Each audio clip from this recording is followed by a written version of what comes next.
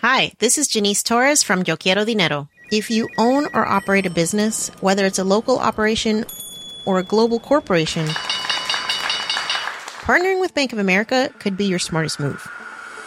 By teaming with Bank of America, you'll enjoy exclusive digital tools, award-winning insights, and business solutions so powerful, you'll make every move matter. Position your business to capitalize on opportunity in a moment's notice. Visit bankofamerica.com/banking for business to learn more. What would you like the power to do? Bank of America N.A., copyright 2024. Hey, it's Danny Pellegrino from Everything Iconic. Ready to upgrade your style game without blowing your budget? Check out Quince. They've got all the good stuff, shirts and polos, activewear, and fine leather goods, all at 50 to 80% less than other high-end brands. And the best part? They're all about safe, ethical, and responsible manufacturing. Get that luxury vibe without the luxury price tag. Hit up quince.com/upgrade for free shipping and 365-day returns on your next order. That's quince.com/upgrade. Coming up on DTNS, what Jeff Bezos is going to do now and who the heck Andy Jassy is, why SolarWinds news you thought might be bad might actually be good, and a hot new market for robotics companies. This is the Daily Tech News for Wednesday, February 3rd, 2021 in Los Angeles. I'm Tom Merritt. And from Studio Redwood, I'm Sarah Lane. From Salt Lake City, I'm Scott Johnson. And I'm the show's producer, Roger Chang. We were just talking about what the next Live With It will be, comparing our favorite weather apps, reminiscing about blizzards. Get all of that and more in Good Day Internet. Become a member at patreon.com/DTNS. Let's start with a few tech things you should know. The Korean newspaper Dong-A Ilbo's sources say that Apple may sign a deal with Kia on February 17th to invest 4 trillion won, that's about $3.6 billion US, to set up electric car production at Kia's factory in Georgia.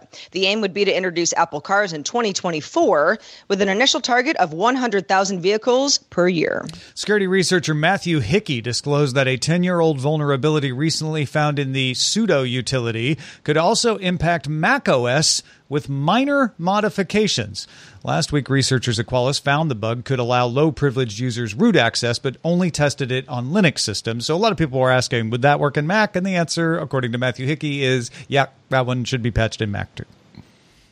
Bloomberg sources say that Jack Ma-run Ant Group and Chinese regulators have agreed to restructure Ant Group into a financial holding company, creating capital requirements and regulations similar to those for banks. This could include Ant Group's blockchain and food delivery businesses, though it's unclear if Alipay would also be part of the restructuring. An official announcement is reportedly scheduled for before China's Lunar New Year holiday, which kicks off next week, and Ant is still said to be weighing a potential IPO. Huawei posted on Weibo that it will announce a new foldable flagship phone called the Mate X2 on February 22nd. The image posted along with the announcement makes it look like it's a model with the screen folding on the side, on the inside, kind of like the Galaxy Z Fold. Previously, Huawei's foldables had the screen on the outside, so that they would kind of turn into a phone model when you folded them up. In its fourth quarter earnings, Alphabet revealed for the first time that in 2020, Google Cloud lost $5.6 billion on revenue of $13 billion, with losses increasing annually since 2018.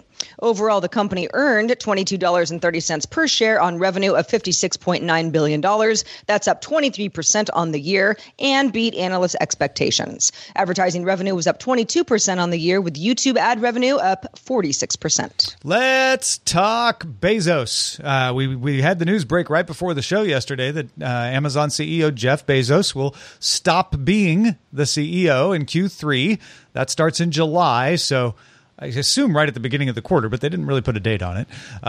He becomes executive chair of Amazon's board, and AWS CEO Andy Jassy will become Amazon CEO.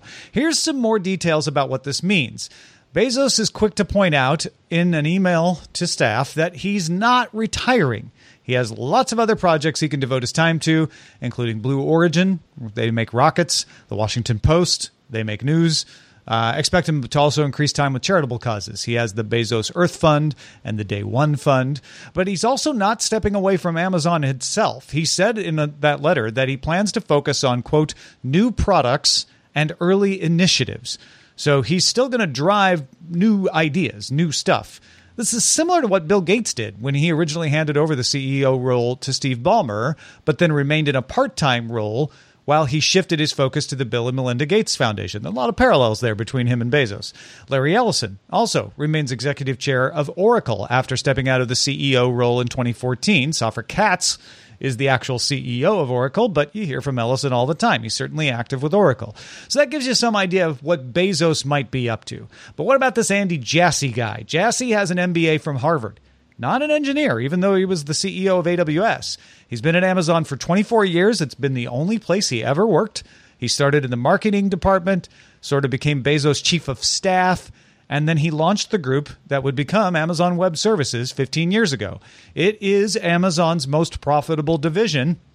According to their latest earnings yesterday, $50 billion run rate. AWS has 33% market share in cloud, well in front of Microsoft's 18% and Google's 9%. And like Bezos, Jassy's a hands-on leader who aims to win at all costs and consistently likes to reinvent things to stay ahead of the competition. AWS used to be about storage and hosting. It's way more than that now. It's not just the pay-as-you-go S3 service. It's cloud infrastructure, databases, analytics, CDN, machine learning, bunch of other stuff. So Amazon, like Microsoft did with Satya Nadella, is elevating their cloud computing guy to CEO. That certainly is working out for Microsoft. But if you're wondering who's going to replace Jassy at AWS, Peter DeSantis is Vice President of Global Infrastructure, and Matt Garman, Vice President of Sales at Marketing, are both on Bezos' executive team. That's what they call the S team. So they are kind of the most likely candidates, but nobody knows for sure. It could be a number of other people as well. It's a big change. Before the show, I think it was Sarah or somebody mentioned it anyway, this idea that not a lot of us had heard of this Jassy feller.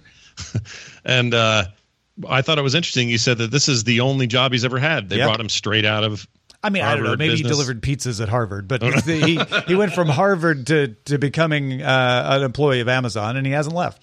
And it's massive. I don't think it can be understated how that leadership in AWS share is and how massive that is moving forward, assuming that cloud and cloud infrastructure continues to be, a leader in the space that they're all involved in. But to be that far ahead is a big deal, because what that means is they have partners that are using them for their massive back-end needs instead of building their own. So, companies, I'm thinking in the gaming space here, but companies that manage huge amounts of data and lots of player data, a lot of them are using AWS for their back-end cloud infrastructure. Others are using Microsoft's and others, but it cannot be denied that the place we used to buy books and then eventually toilet paper is now a huge portion of the internet, which I don't know is good or bad. And hopefully Bezos will have to do less visits to Congress and explain himself than he does now. But I guess time will tell. Yeah, I mean, I didn't see a whole lot of people saying, "Oh, wow, this is so crazy. Something's going on at Amazon." Listen, if Jeff Bezos is now the executive chairman, he's still the boss. He just created a role that's above what the CEO was, and it just didn't exist before. So, like he said, not retiring. It just sounds like he's like, this Andy Jassy guy has been with me for a really long time. Obviously, is an Amazon loyal. He's not an engineer, but he certainly can manage engineering teams. He's part of Amazon's most profitable business. It makes perfect sense. I was talking to a friend yesterday who said, yeah, but can he run the whole company? I was like, I don't know who would be the better choice at this point when you look at where Amazon is bringing in numbers from. And yeah, it doesn't seem that dramatic to me. If Amazon was in trouble, if they didn't just have a great quarter, which they did, they just announced earnings, Amazon's doing great, then you might say, is Bezos getting pushed out by the board or something like that. But right. This sounds pretty routine. Bezos has been CEO since 1994. The company has changed so much since then. It is so large. No one person can really be CEO of a company like this anyway. It sounds like he's like, listen, I got other stuff to do. I want to go to space. I want to take people with me. We got the Washington Post to run, and I'm still going to be pretty much signing off on everything at Amazon, but let's let my S team run the day-to-day just a bit more. Yeah, it's easy to forget that Jeff Bezos had already stepped away from the day-to-day before the pandemic hit. But because of the challenges presented by this unprecedented situation, Bezos stepped back into the day-to-day. And this is him finally getting back around to what he was probably getting ready to do back then, which is step away from the day-to-day. Andy Jassy, he's not exactly a clone of Bezos, but he has the same style. He operates in the same way. What Amazon has done in general is let's stay ahead of what people think we are. We're not just books. We're also groceries. We're not just groceries. We're also cloud services. We're not just cloud services. We're also logistics. Jassy has done that within AWS. Like if you want a mini me of Jeff Bezos, Jassy's kind of about as close as you could get for that. And like you say, Bezos isn't going anywhere. He'll still be around. They're just shifting the roles a little bit. That seems perfectly natural. Yeah, not only that, but that's the place where they made the most profit and did so well. I think he's the perfect guy. So we'll have to see how things go.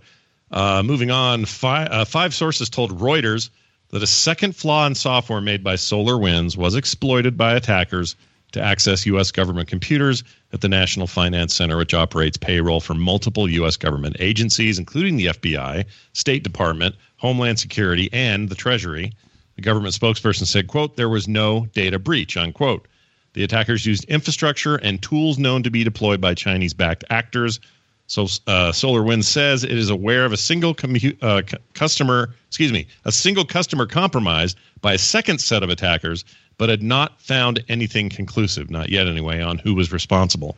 This flaw is separate from the one discovered previously that was exploited by groups linked to Russia.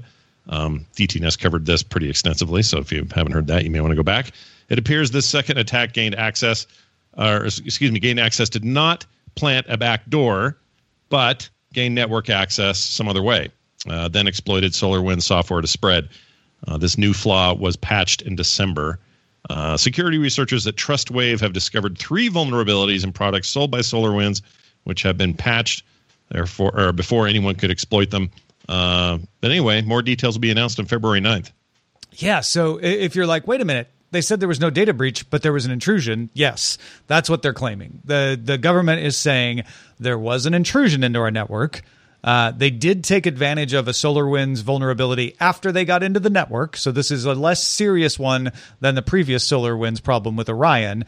But they don't think any data was breached. They think that even though they were in the network and able to access SolarWinds, they weren't able to access all that payroll data. Basically, I hope they're right, because that's, State Department, Homeland Security, Social Security numbers, all the personal information on all the folks who work at state, et cetera. That's huge. I do think this is good news for 2 reasons. One is this is a kind of lower level observational intrusion that might not have been discovered if they hadn't discovered the other SolarWinds problem. It's a less serious one, but it's still serious. And so it's good that they're looking. And when you start looking, you start noticing things you wouldn't have noticed otherwise. So it's easy to look at this and go, oh, here we go. Another one cropped up. But it was found because they're paying closer attention. And that goes right to what you were saying, Scott, about TrustWave, discovering 3 vulnerabilities that have not been exploited because everybody's got their eyes on this now. Yeah. When you started talking about it earlier, there is a tendency for us to go, another one. When do the holes end? It's never, ever going to end. But really, this just says, hey, we found a problem. Okay, well, there are other problems. Okay, well, good. Now we're looking, and now we're seeing more problems. Like, this might be the safest time to be involved, invested, and or using products from this company, because now everything's on, high alert. So I'm happy to subscribe to that attitude about this, because it is easy just to say, well, what is this? A giant piece of Swiss cheese? And really it's just let's patch the holes we know about and in a be perfect smarter. World, it's like software is impenetrable. Yeah, right. It's perfect, but that's we know that isn't always the case. And like you said, Tom, as long as a lot of this personal payroll data indeed was not accessed, it is a good thing. It makes these networks stronger. It's kind of the bad that has to happen in order for everything to be better on the other side. Yeah. If it comes out later, whoops, actually some data actually was found and stolen, that's a different story, but we're not there yet. Yeah, I like what Scott, you said earlier today. It's like, the safest time to eat at the taco shack is the day after it opens up after being shut down by the health inspector because they fixed everything. Right. If it's not shut down completely, it's always best to go the day after they had a health violation because they're never going to be cleaner, never going to taste better, and never be fresher. It's a little bit like this. Yeah. And also, I just think there's connected stuff in the industry that you would include other companies in that these guys are in that are going to also double, triple check their systems, make sure that any vulnerabilities they may have aren't there because they're hearing about this and going, oh, we don't want this to happen to us. So there's like a nice knock-on effect when others are, getting all the scrutiny to make sure you're not the one getting the scrutiny. So go get the taco after is what I'm saying. We're not saying that Taco Shack will always be safe. We're not saying it's time to celebrate necessarily, but just a little countervailing sentiment to the prevailing solar winds. Join in the conversation in our Discord. What do you think? Are we full of it? You can join by linking to our Patreon account at patreon.com/DTNS. There's never been a faster or easier way to start your weight loss journey than with PlushCare. PlushCare accepts most insurance plans and gives you online access to board-certified physicians who can prescribe FDA-approved weight loss medications like Wegovy and Zepbound for those who qualify. Take charge of your health and speak with a board-certified physician about a weight loss plan that's right for you. Get started today at plushcare.com/weight loss. That's plushcare.com/weight loss. plushcare.com/weight loss. The Claude 3 model family from Anthropic is your one-stop shop for enterprise AI. With models at every point on the price-performance curve, you no longer have to make trade-offs between intelligence, speed, and cost. Claude 3 Opus sets new industry benchmarks for intelligence. Sonnet strikes the perfect balance between skills and speed. And Haiku is the fastest and lowest cost model in the market, perfectly designed for high-volume, high-speed use cases. Join the thousands of enterprises who trust Anthropic to keep them at the frontier. Visit anthropic.com/Claude today. My business used to be weighed down by the complexities of in-person payments. Then, Stripe Tap to Pay on iPhone came along and changed everything. With Stripe, I streamlined my payment process effortlessly. No more juggling different methods. Just a simple tap on my iPhone and transactions are complete. What's truly remarkable is how Stripe caters to all my customers' preferences. Whether they're using cards, Apple Pay, or other digital wallets, Stripe ensures a smooth checkout experience every time.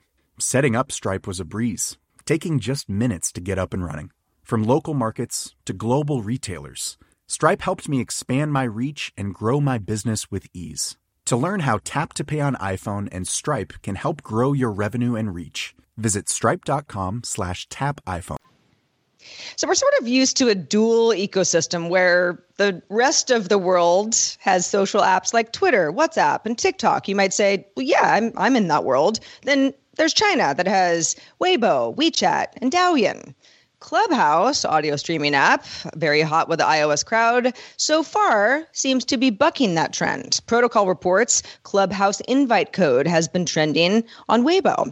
Clubhouse invites are up for sale on Zhanyu, which is an eBay-like service. Chinese entrepreneur Justin Sun, who's a founder of crypto platform Tron, announced he's building an app like Clubhouse specifically for the Chinese market called 2, like the number 2. But live audio chats aren't new, with apps like YY and even WeChat becoming a popular place for them prior to the Clubhouse craze. So, Clubhouse didn't invent this exactly. They just weren't trendy with tech folks or activists or journalists. And we spoke a couple of days ago about how those types of people who are hoping to share information with a large number of other people within China do want to find these kinds of tools. Yeah, when we were talking about the news licensing requirements in China coming in, we were wondering, okay, now that they're cracking down a little harder there, where are these folks going to go? And it seems like this story is the answer.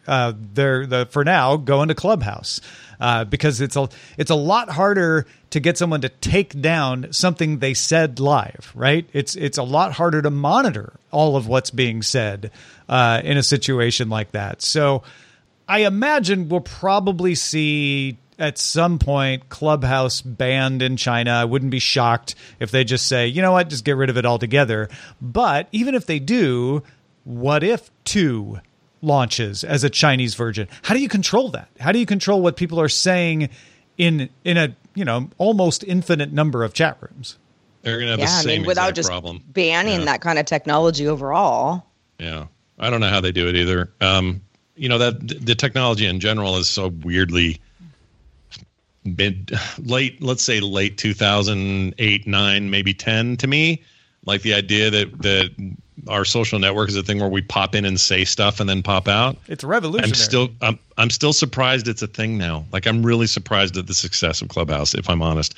But that's how these things work. They get a hold, the rubber meets the road. Suddenly everybody wants to make a duplicate. And if China wants to shut them all down, I guess they can. But if they launch that 2 app in China and they've got the same concerns, then the same bans are going to happen. Like I don't know how that app survives unless it's like extremely hard to post anything without having somebody scrutinize everything you say. Well, I just don't know how that would work over there. Like usually what happens is there's a Chinese version like Weibo that's like, okay, we'll play by the rules. We'll do these things. I'm sure there are some things they will ask them to do on 2. Maybe you have to be registered to open a chat room or something. There's ways to limit it. I'm curious what those are going to be. Yeah. Facebook released Messenger for Oculus Quest headsets that gives you the option to start an Oculus party from Messenger. The company also released App Lab for Oculus that provides a searchable way for developers to distribute experimental and test versions of apps outside of the Oculus store without having to ask their folks to sideload. So, it's like a test flight situation for Oculus apps, which is kind of cool. And Messenger seems like, Sarah, is a way to get people to stay in the Oculus Quest longer without having to leave. Yeah, for those Oculus users who are not thrilled about having to, connect Oculus to a Facebook profile, I'm not really one of those people. I use Facebook when I want to use Facebook, but it doesn't really surprise me that Facebook owns Oculus and Facebook wants you to use the login for Oculus. That aside, I don't use Facebook Messenger all that much. I probably get a Facebook message that I find relevant once a month or something like that. So this by itself is not super compelling to me, but the idea that in the future, down the road, especially with this App Lab for Oculus and developers getting a little bit more creative and Oculus hopefully being a little bit more lenient about the kinds of messaging that you might be able to do while inside some sort of an app game or universe of some kind is really cool. For example, I sometimes, I got my headset on for like an hour. I'm exercising or I'm playing Tetris or whatever, and I can feel my smartwatch buzzing. Somebody's texting me, or there's it just happened, or it's a calendar thing that's coming up, whatever. And I either have to like get out of my world and mess that whole thing up, or just ignore it and be like, things are happening, I'll just get to it later type thing. It's like your phone buzzing in your pocket, kind of annoying if you don't know what the buzz is about. To have something that's, I don't know, not super intrusive while I'm still kind of outside of the real world and doing this other thing would be great for me. Of course, I'd like to have the opportunity to say, like, here are the notifications I want, here are the notifications I don't want. So it should be really customizable. But that brings having this thing on your head, whatever it may be, Oculus or, there are other VR platforms as well, to less of like a total like immersive escape from the world to something where you're like, I'm in here, but the rest of my computer can still access me. I like that idea. Yeah, I do too. I was saying before the show, and I'll just repeat it here, I just think this thing needs to be really cognizant of people's desire to customize what they get and what they don't. I don't fault Facebook for saying we need cohesive tools within our ecosystem for communication, for notification. All of that stuff makes sense to me. Like, why wouldn't they do that? The fact that they're using Messenger makes sense. They've already got a ton of people on there. They did it with Instagram and pulled those people over. Why not expand that? But they need to make sure to give people lots and lots of tools for what they want to hear, what they don't want to hear about, when they want to hear about it and so on, or else that's a big mistake. It could get real noisy. Hey, check this out. Sony announced it sold 4.5 million PlayStation 5s in its quarter 3. That'll give you an idea of, well, why it was hard for you to get one. Roughly the same as the debut quarter for the PlayStation 4, with overall sales in the gaming division up 40% on the year to 883.2 billion yen. That's roughly 8.4 billion US dollars. Sony also reported 47.4 million subscribers to its PlayStation Plus service, which is up 22% on the year. So an interesting contrast, some similarities to Microsoft's Xbox earnings report from about a week and a half ago.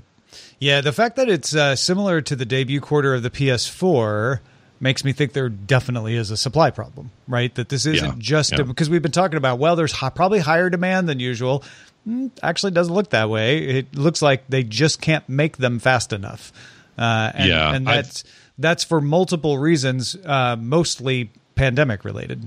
Yeah, and Microsoft claims more units sold and a more successful launch for the Series S and X than they've had for any of their consoles up to this point. I think what that tells me is almost the same message that you just shared, which is production. Microsoft had a slightly better handle on production this time, but it's kind of aces. They're still impossible to get either one of them. They're really hard to get, and Sony was certainly constrained in terms of sales by just simply not having enough to sell. They just weren't enough there. So this stuff tends to happen and even out over time. It's just so much more acute this time around because everybody wanted one. People had money saved from vacations they didn't take. They're ready for some hardcore gaming. It's a new generation. It's super exciting. And there just weren't enough there, possibly due to the same pandemic that made the demand so high. Well, and we talked previously on the show about automakers not getting enough chips. Right. And so the same problems that are happening there likely happening here too. Yeah, it's a really fun time to be a games analyst type person if you're really into this stuff. It's a great follow, but go look at those numbers for yourself, see if you can make sense of them. My guess is what we're looking at is a very successful 2021 for everybody in next gen gaming, and that's good for gamers. Yeah. Once the factories have ramped back up and everything, this should even out. Fingers crossed. Yep. Well, let's talk robotics for a second, shall we? Yeah, and let's see if you can guess what I'm getting at here. A Berkeley, California robotics company thinks it can exponentially expand a particular market that's taking off especially in Asia. Oh, it's probably like home assistance robots, something like that. Nope. Tom, you'd think so, but that's not it. Okay. Some kind of factory efficiency robot that's better than... Wrong again, Tom. Afraid not. Keep going. I know what it is. It's like industrial inspection, like the Spot robot from Boston Dynamics, right? Unfortunately, no. And I'm starting to think that you're not going to guess this, so I'm just going to go ahead and tell you. It's eyelash extensions. Whoa. You heard that right, people. A company called Loom, that's Luum, says it's creating a robot that uses machine learning to apply eyelash extensions in 20 minutes at an affordable price. Now, if you're not familiar with eyelash extensions being put onto eyelashes that already exist on people's faces, it is a painstakingly slow process. One by one, the eyelashes are attached to eyelashes. Takes hours sometimes. This is something that could really be more affordable and much less time consuming.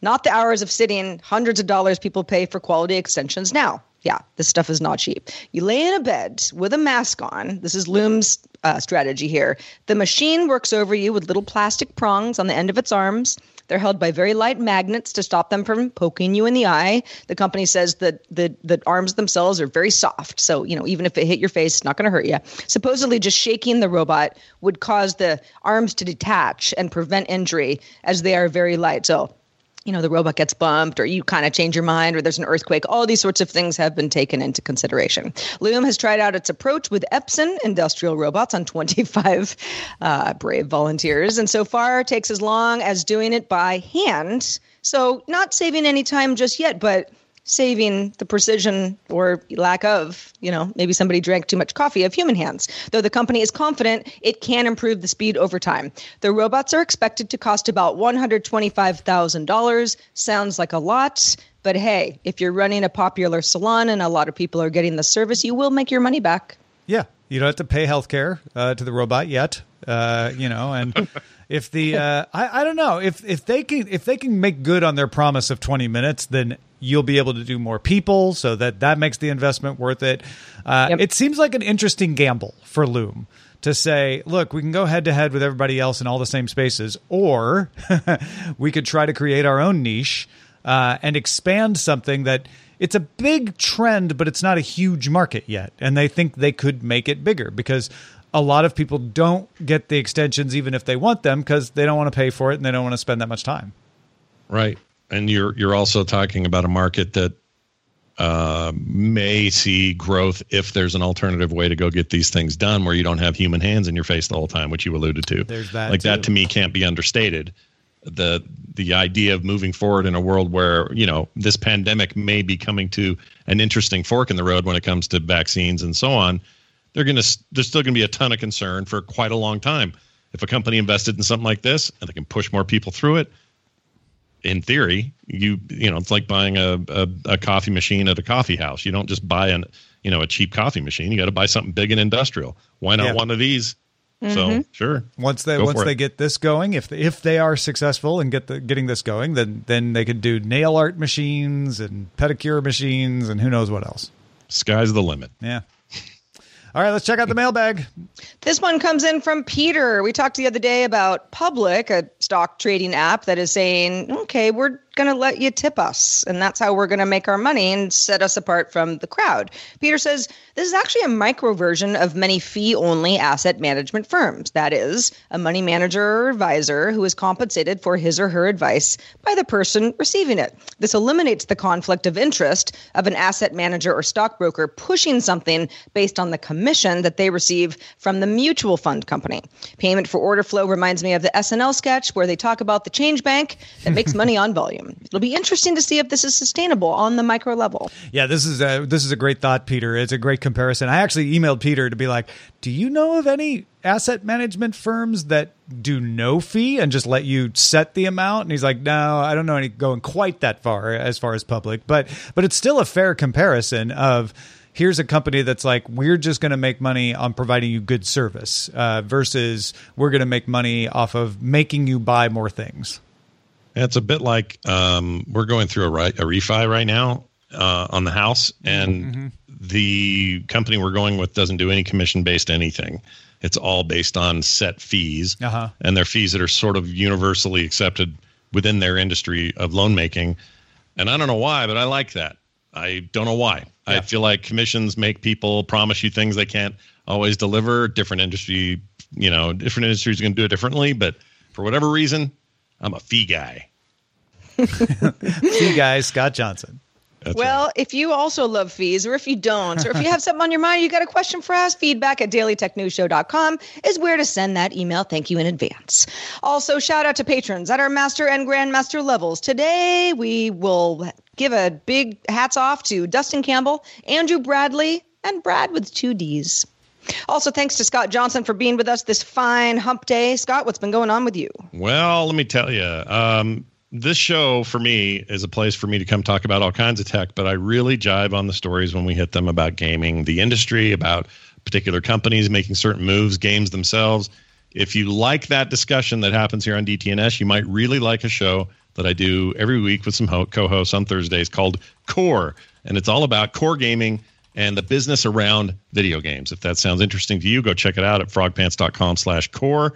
Or you can find it wherever you get your podcasts. And in the meanwhile, follow me on Twitter. I'm at Scott Johnson. All right. Hey, folks, you want an ad-free version of DTNS? Support us on Patreon and get your own personal RSS feed supported directly by you. Nobody else. It's yours and yours alone. Find out more at dailytechnewsshow.com/Patreon. Folks, we're live Monday through Friday, 4:30 p.m. Eastern, 21:30 UTC. Thanks to everybody who tunes in live. If you want to find out more, dailytechnewsshow.com/live is where to do that. We'll be back doing this tomorrow with Justin Robert Young. Talk to you then.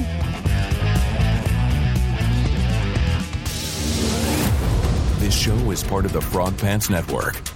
Get more at frogpants.com. Diamond Club hopes you have enjoyed this program. Hi, this is Matt and Sean from Two Black Guys with Good Credit. From a local business to a global corporation. Partnering with Bank of America gives your operation access to exclusive digital tools, award-winning insights, and business solutions so powerful you'll make every move matter. Visit bankofamerica.com/banking for business to learn more. What would you like the power to do? Bank of America, N.A., copyright 2024.